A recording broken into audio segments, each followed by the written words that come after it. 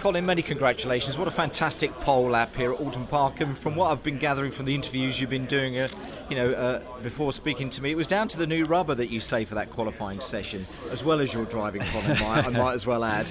Yeah, we'd slowly been improving the car all day, but working on used rubber. So obviously everything changes with new rubber, but. Yeah.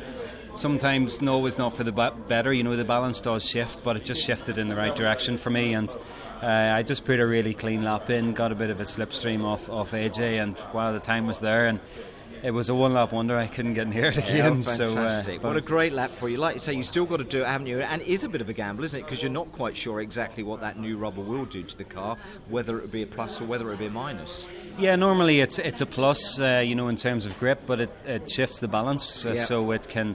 It can make the balance maybe not as good as you had in free practice, and normally we have to make a change during qualifying to compensate for that, but we just got it spot on. First go at it, the car just felt like it was working really well, so the lap came a lot easier than it had been all morning. But getting that proper lap, that cool lap, that precise lap, Colin, it's not easy around here, is it, with traffic and all of the complexes that you got out there?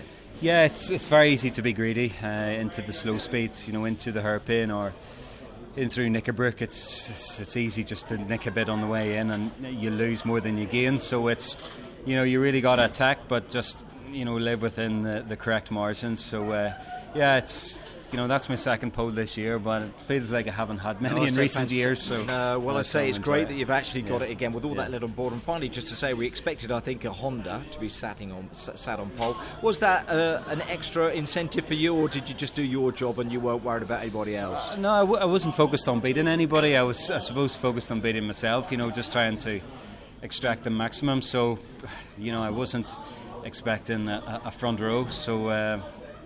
But hey, I worked hard enough to get it, so nice. Really pleased. A fantastic lap, Colin. Many congratulations. All the best. Cheers, Colin. Thank you.